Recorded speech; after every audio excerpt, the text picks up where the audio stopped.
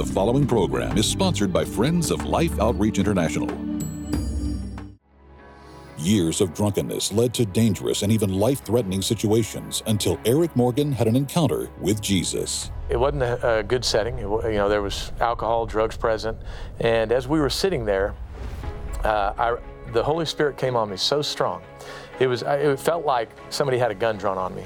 And it was the most powerful prayer I've ever prayed in my life. And I heard the Lord say, Eric, you're going to live for me, and you're going to tell others what I've done for you. Next.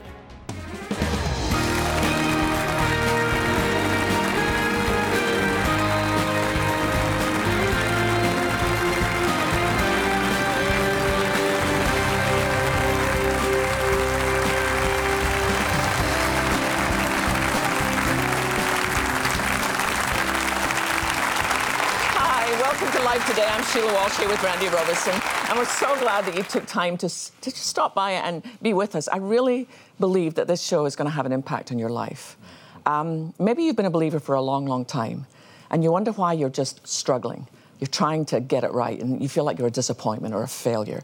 Well, I believe our guest is really, that God is really using his life. I mean, he's already just spoken to me through him, just meeting him. So I'm excited for you to hear from him. So please welcome our guest, Eric Morgan. Good to be here. You have friends in the house. Yeah. I love that. Good to have you. Just for a little background, I want people to know just a little bit about who you are and what you do, because most people won't recognize you.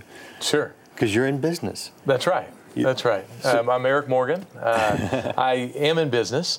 I have a commercial real estate brokerage company. So we primarily work with businesses that are looking to buy, lease, or sell property. This is what I love about this show, because a lot of you are going to find out. You're going to go, okay, he's not, on TV. He doesn't have his own ministry. He hasn't written these books that have sold a bunch of books. He's just a regular guy. He's kind of like me, right? You're going to find out what God wants to do in everyone's life. You don't have to be a spiritual superstar in ministry full-time. This is what God wants to do through everyone. So, with that set up, why do you think we asked you to be here? I know you know, but tell the audience what got us excited to hear what's going on in your life. Well, the testimony of Jesus, right? The redemptive power of the gospel, I believe is why I'm here. And I'm looking forward to sharing my story with you guys. I love when David says in the scriptures, he said, all who fear God, gather around and let me declare to you what the Lord has done for me. Well, even though I said, though, Eric, that just even having a chance to have dinner with you and your darling wife and hearing a little bit about your life and the rich understanding you have of what it means to be in Christ, I think what makes it even more powerful is that was not always your story. Could you give us a little backstory of, I know you prayed with your grandmother when you were just a little boy. That's right. But things took a different turn. Talk us a little bit about your life. They did. So I grew up in Anchorage, Alaska, born and raised up there. I had one of those grandmothers. You didn't go in the house without hearing about Jesus. If you came in, you were praying before you left, more than likely. God bless her. Mima, she was special. And I remember praying with her when I was 4 to receive Christ. And to give you a little backdrop, I remember having a burden for other kids in my neighborhood at a young age, wondering, will they go to heaven? Will they go to hell? Do they know Jesus? I mean, as a young kid, I remember having those burdens. I also remember as a young kid experiencing fear at a young age. Sure.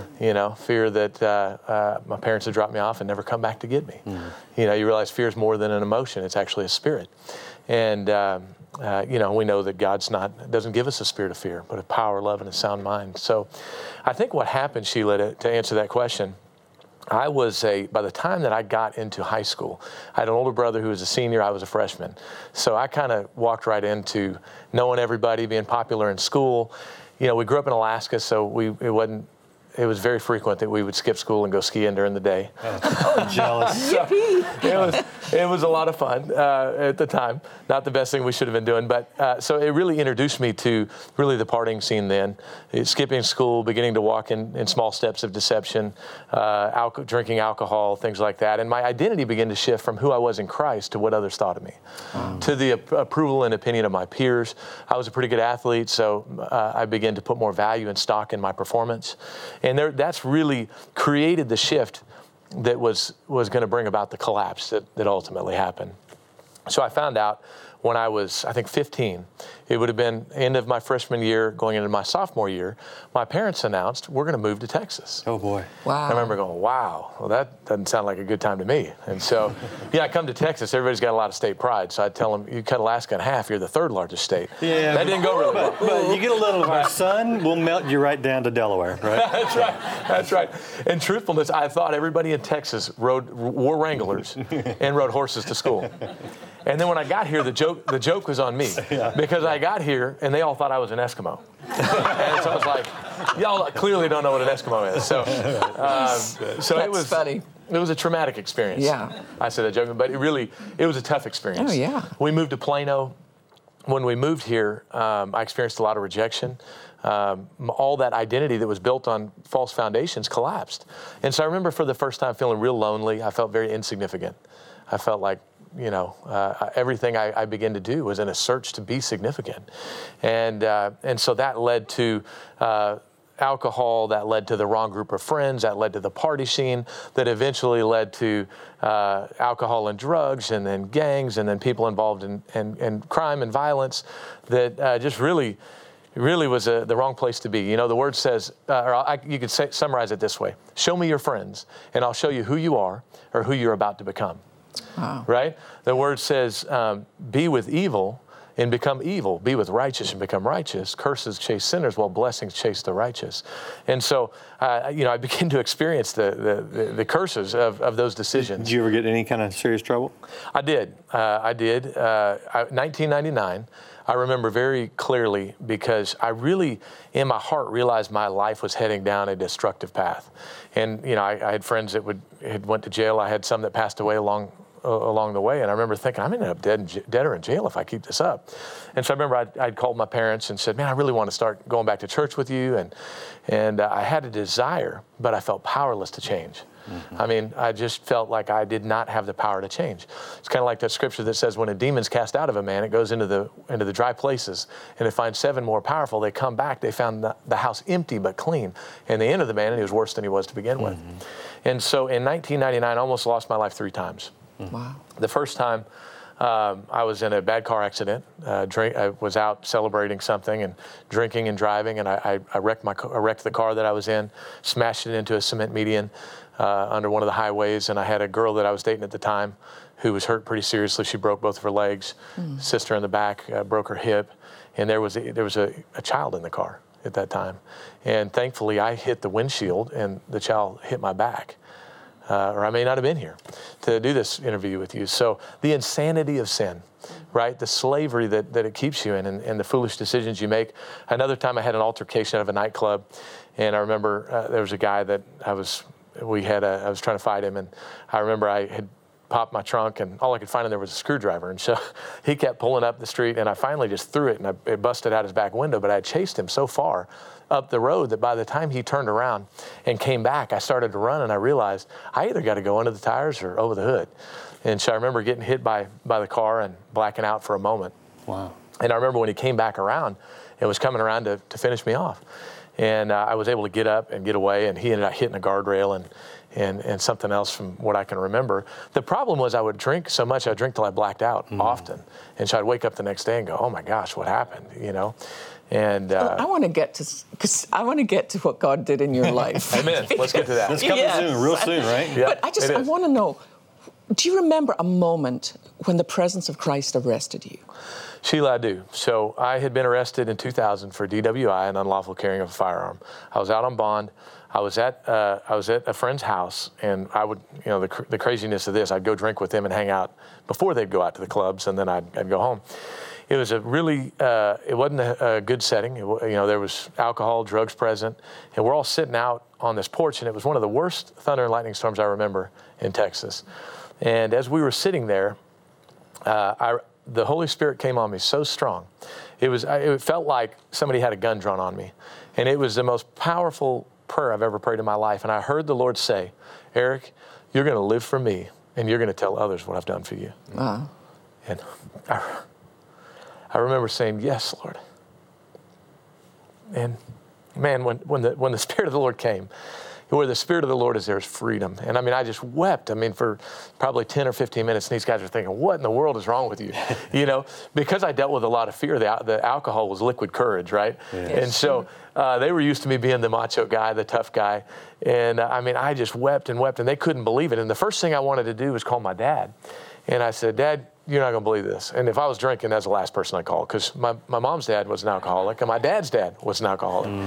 So they never had alcohol in the home. I was raised in a Christian home and just made a lot of bad choices because I was deceived and did. But I remember calling him. I said, Dad, you're not going to believe this, but I'm going to live for the Lord and I'm going to tell others what he's done for me.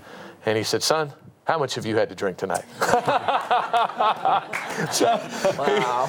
Which is a fair question. Yeah, it was a fair question. I'd violated their trust so much, but the lie that I had believed all that time, I thought, I'm not living, I'm not a Satan worshiper. I'm just doing my thing. I'm going to come back to the Lord in my time. And what I realized after that was there is no neutral ground. You're either serving God or you're serving the enemy. Absolutely. And I remember thinking, man, I cannot believe that. I want to live so loud for the Lord the dead can hear me and come to life. Like if I live radical for the enemy, how much more for the Lord? And so it's just that moment. I relive it when you ask about it.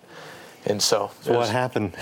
What happened from then on? I mean, something changed. Yeah, everything changed. I love to tell people the gospel changes everything. It does. It really does.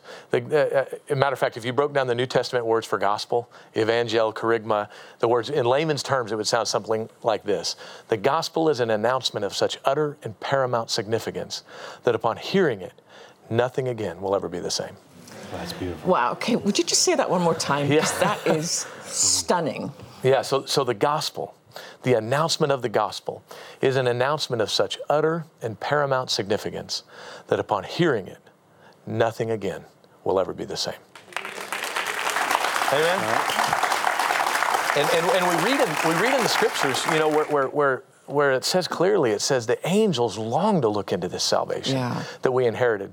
So when you're not hearing that, you realize, man, an angel wouldn't even turn his head at that. Like, we got to get to the gospel of Jesus Christ. And so... what is it you think a lot of us have missed? Because I know that I spent the first 30 years of my life, I gave my life to Christ when I was 11, so I guess, however many years that was, trying to be good enough for God, trying to never let God down, trying to never fail. And it wasn't until my life crashed and I ended up in a psych hospital that I discovered that it was never about me getting it right. It was about Christ who makes us right. That I was seeing myself in the mud I was sitting in, but when God looked at me, he saw the righteousness of Christ. Amen. Amen, Sheila. How did you get to that place of grasping hold of that? And I want to make really clear after sharing my story that my story is not about how bad I was. It's about how good God is. See, God doesn't love us because we're good. He loves us because he's good. Yeah. And see, we've made a major mistake in the church, I think, in this belief. And the enemy, he twists what we hear, right? But we've made it many times about being good. And the central issue of the gospel isn't about being good. It's about being loved. It's learning to live as a people that is radically loved by God. I think what has happened with the gospel is there's two ancient lies that I love to talk about, and many out here, we've talked about it a lot. You can trace it all the way back to the garden, and then you can bring it all the way to modern day religion, and even in the church in America, it's creeped in. One is do to be. If you do this, you'll be like God. So Adam and Eve bought the lie. They reached for something higher than humanity, and they fell to something less than human. Wow. The second is do to get. If you do this, God will do this. Yes. Well, see, the problem with that puts God in a position where he's in debt to us, and he responds to us. So if you got to understand in the new covenant who's responding to who. See, God always initiates, man always responds. If you ever think that God responds to man, you'll make Jesus into a button you can push or a lever you can pull. Yeah, you'll use him as a means to an end rather than celebrating him as the beginning and the end. Oh, wow. Right? Right. That's one of the greatest lessons I learned when I was flat on the floor. I felt as if the Lord said, Sheila, for me, that realization was, I am not the good news. Jesus is. Amen. What a relief. I mean, what a relief. You spend your whole life thinking, I've got to get this right. That's true. But I'm thinking of our viewers watching, thinking, I recognize the truth of this. I'm something stirring in me. How do I begin to shift my understanding? Yeah, that's good, Sheila. That's a great question, because I really believe inside of every believer there's an eternal tuning fork built within. And you say, I don't know that guy, but I know what he said was true. Yes. Because when you hear the gospel, it's like somebody hits that tuning fork, and you got to move to that sound. We move to that sound. The way the Lord showed me and the way He spoke to me, I remember ever since I was young, I had this sense of greatness about my life. We talked about this earlier. And in the flesh, I thought it meant, well, I'm going to be famous and everybody's going to know me. You know, it was all about me. And what I didn't know, the Lord began to show me. He said, Eric, you know that sense of greatness you had since you were young? He said, it's not about something great you're going to do for me. It's about the one and the family to which you belong. Wow. When you're in Christ, it's about your identity. It's not who you are, it's whose you are. And because of whose you are, then it becomes about being a son and a daughter, and we can actually live. And he said, Eric, what I want you to do, I want you to stop living for the riches of Christ, and I want you to begin to live from the riches of Christ.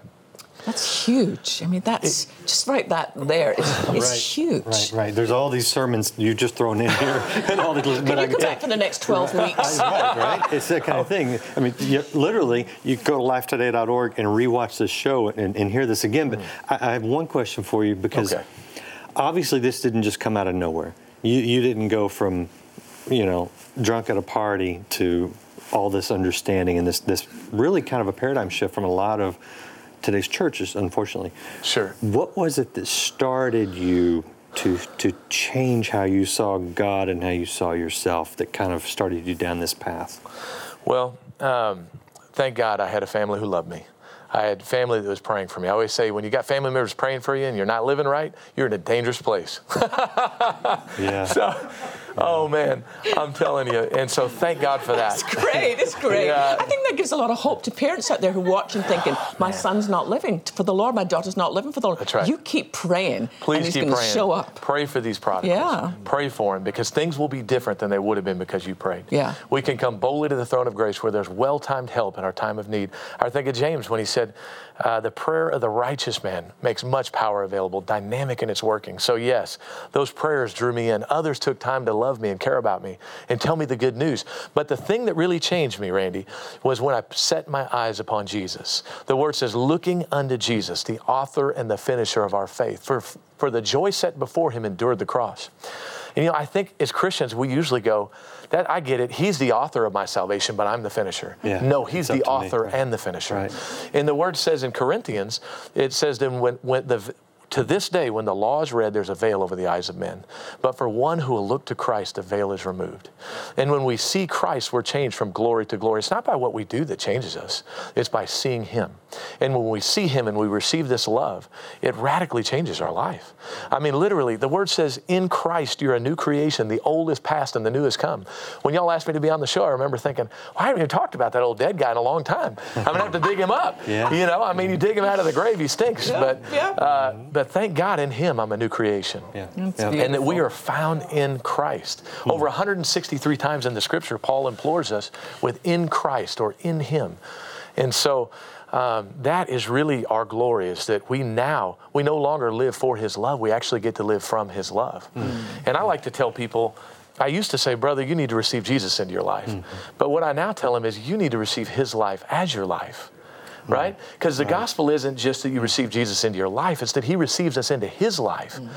Like, that's awesome. Like, that is an awesome reality. That would qualify as awesome. So, if you think about, I'm trying to think of how to say all this in one sentence, and here's a great way to say it. That's tough. That is tough. Jesus didn't just die for your sins and rise from the dead to give you a relationship with the Father. He came and He died to give you His relationship to the Father. Wow. So if you're in Christ, you're as close to the Father as He is today. Wow. If you're in Christ, His perfection is now your perfection. Wow. If you're in Christ, His righteousness is now your righteousness.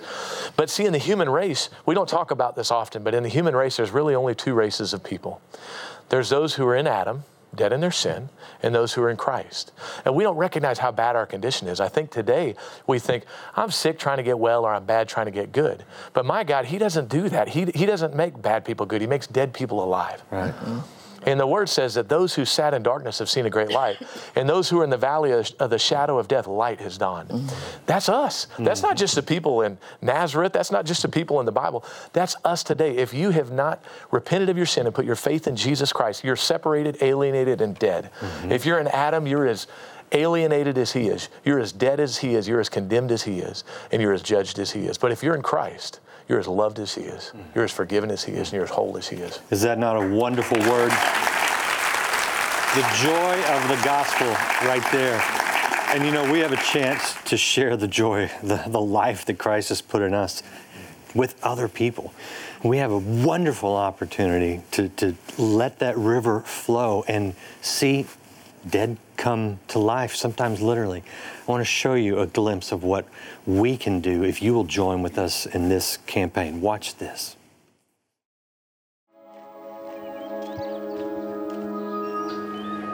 We've been here in Cambodia now with our team for about a week, listening to stories from mothers, just story after story. And there seems to be one common theme: heartbreak. In fact, just this morning, we heard another one of those stories here. I'd like to share that with you right now.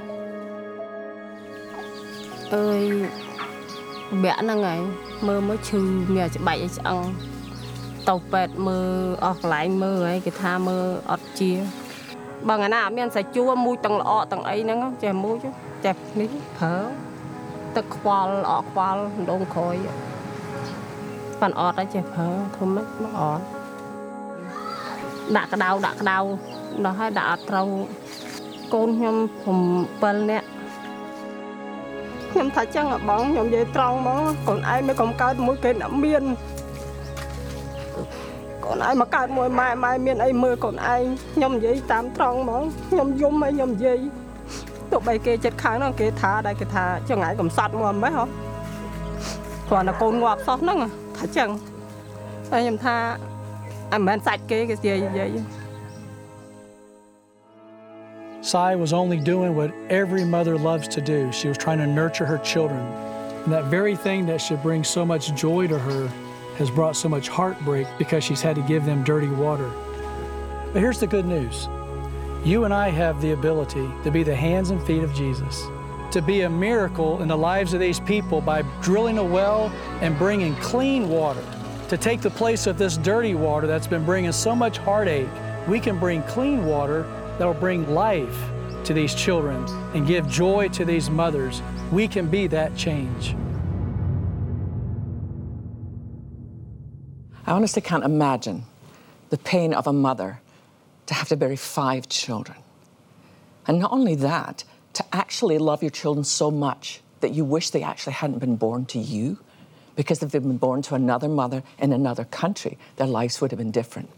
I have walked with these moms and their children down to the only place where they can get water. And I've watched as they've got buckets full of this filthy water. And it's not just that it's dirty water, it's disease infested. And it's the only choice they have. They give their children that water or they give their children no water at all.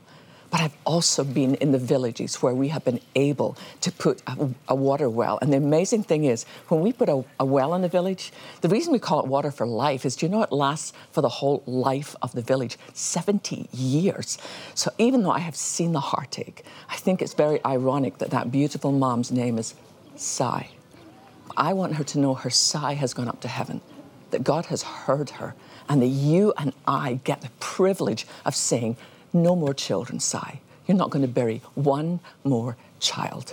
And Randy, it really doesn't take that much for you and I to make a difference. No, you know, it wouldn't be asking too much to drill a well just for that mother and her family. But one well will actually service an average of 1,000 people their whole lives. One well costs $4,800 on average. Can you provide one well? If you can, I would encourage you to do it. Go online, pick up the phone, and do it. For a lot of people, that's a lot of money, I understand. But you can partner with other viewers. $48 will provide water for a lifetime for 10 people. It's something all of us can do. We have some gifts to give to you to say thank you and to commemorate your support. But the important thing, Sheila, I think is to understand that as believers, we're not just recipients of God's goodness. Mm-hmm. We are expressions of His goodness. The water of life He gives to us, we give both spiritually and literally to those around the world in desperate need. And it does make a huge difference. Here's what Barry and I, my husband and I, have decided to do. We've decided every month we're going to skip something. So for me, it might be skipping like a pedicure. I mean, I can paint my own nails. But when you do something like that, then you have that money to be able to give. Randy and I cannot change that. But our prayer here at Life Outreach International is this year, we want to put 400 new wells in. The joy that that will bring. Just if you and I decide we're going to skip something, we don't really need any more. So please, would you go to your phone? Would you dial that number on the screen, call that number, go online, give the best gift, and together we can change the world. Today, a mother living in extreme poverty will do the unthinkable. Give her children dirty, disease-filled water that she knows could kill them. With no other choice, what's a mother to do? With your help, clean water is on the way. Mission Water for Life provides a new beginning for thousands of children and their families. A bright future with better health. With your gift today, you can help drill 400 water wells in remote villages in 15 nations. Your gift of $24 will help provide clean water for 5 people.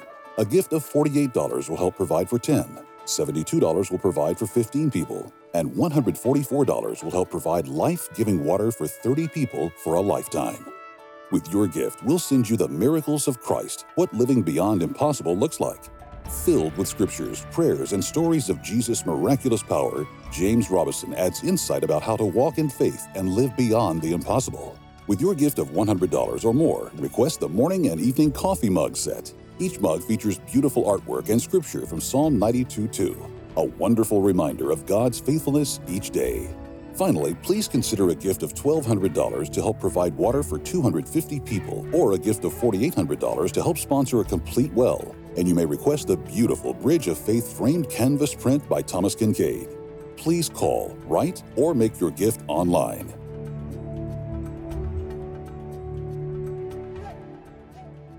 Please continue to go to the phones and go online.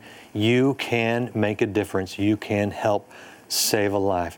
I hope you appreciate the wonderful word we've heard today. I know I appreciate it. Would you join me in thanking Eric for being here and sharing such great gospel? Sheila, was that amazing? It's amazing. You know, you mentioned in the book he doesn't have a book or he doesn't have a ministry. You are a book. You are a book. So I thank you so much. Thank you. Thanks for joining us. We'll see you next time in Life Today.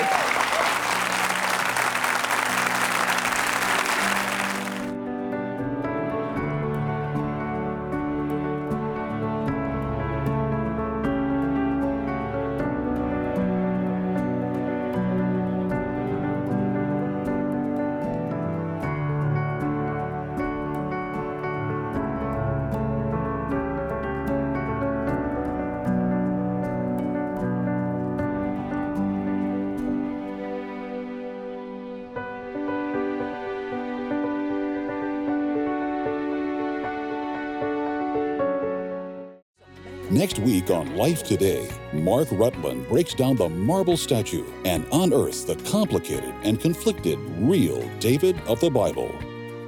Life Today is made possible by the supporters of Life Outreach International. Your gift will be used exclusively for the exempt purposes of life. The ministry features specific outreaches as examples of the programs it supports and conducts. Gifts are considered to be without restriction as to use unless explicitly stipulated by the donor. The ministry is a member of the ECFA.